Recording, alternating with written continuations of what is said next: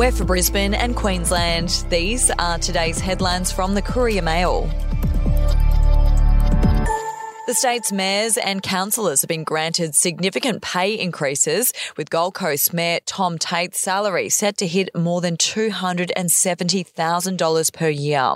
The Local Government Remuneration Commission has made its long ruling on councillor and mayoral pay, with local council representatives to be given pay rises of between 3 and 4%.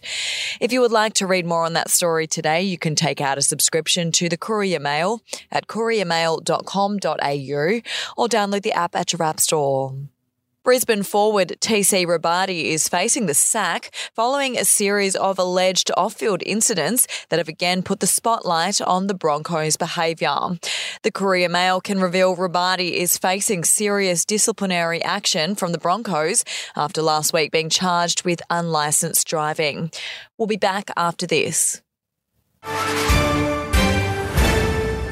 News doesn't have to be boring. The Brits have given Prince Harry a new nickname after yet another tell-all interview. Oh God, is it the Ginger Whinger?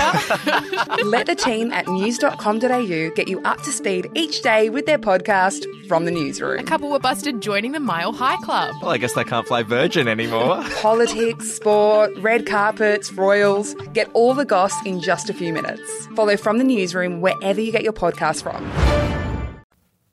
The human resource boss of embattled Mantle Group Hospitality has been referred to the Australian Federal Police over allegations he misled the Fair Work Commission.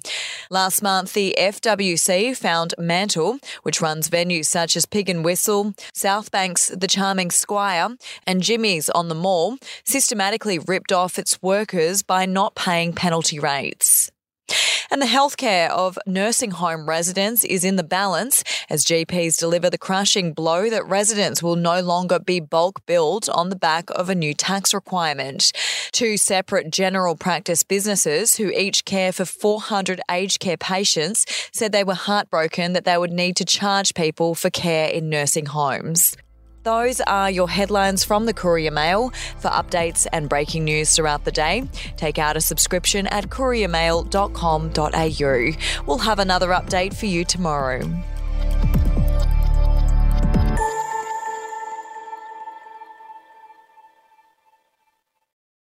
Are you ready to get an inside look at crime from someone who has investigated some of Australia's worst crimes? It was like Aladdin's Cave. The luminol found bloodied footprints and bloodied handprints on a wall, so it's just like a horror movie. Former homicide detective Gary Jubilant sits down with cops, crims, addicts, victims, small-time cheats, and big-town lawyers as they tell their incredible stories. My house got raided. Next thing you know, I got bail refused. Next thing you know, I'm on a truck to Parklea Prison. Listen to I Catch Killers early and ad-free on Crimex Plus on Apple Podcasts today or wherever you get your podcasts.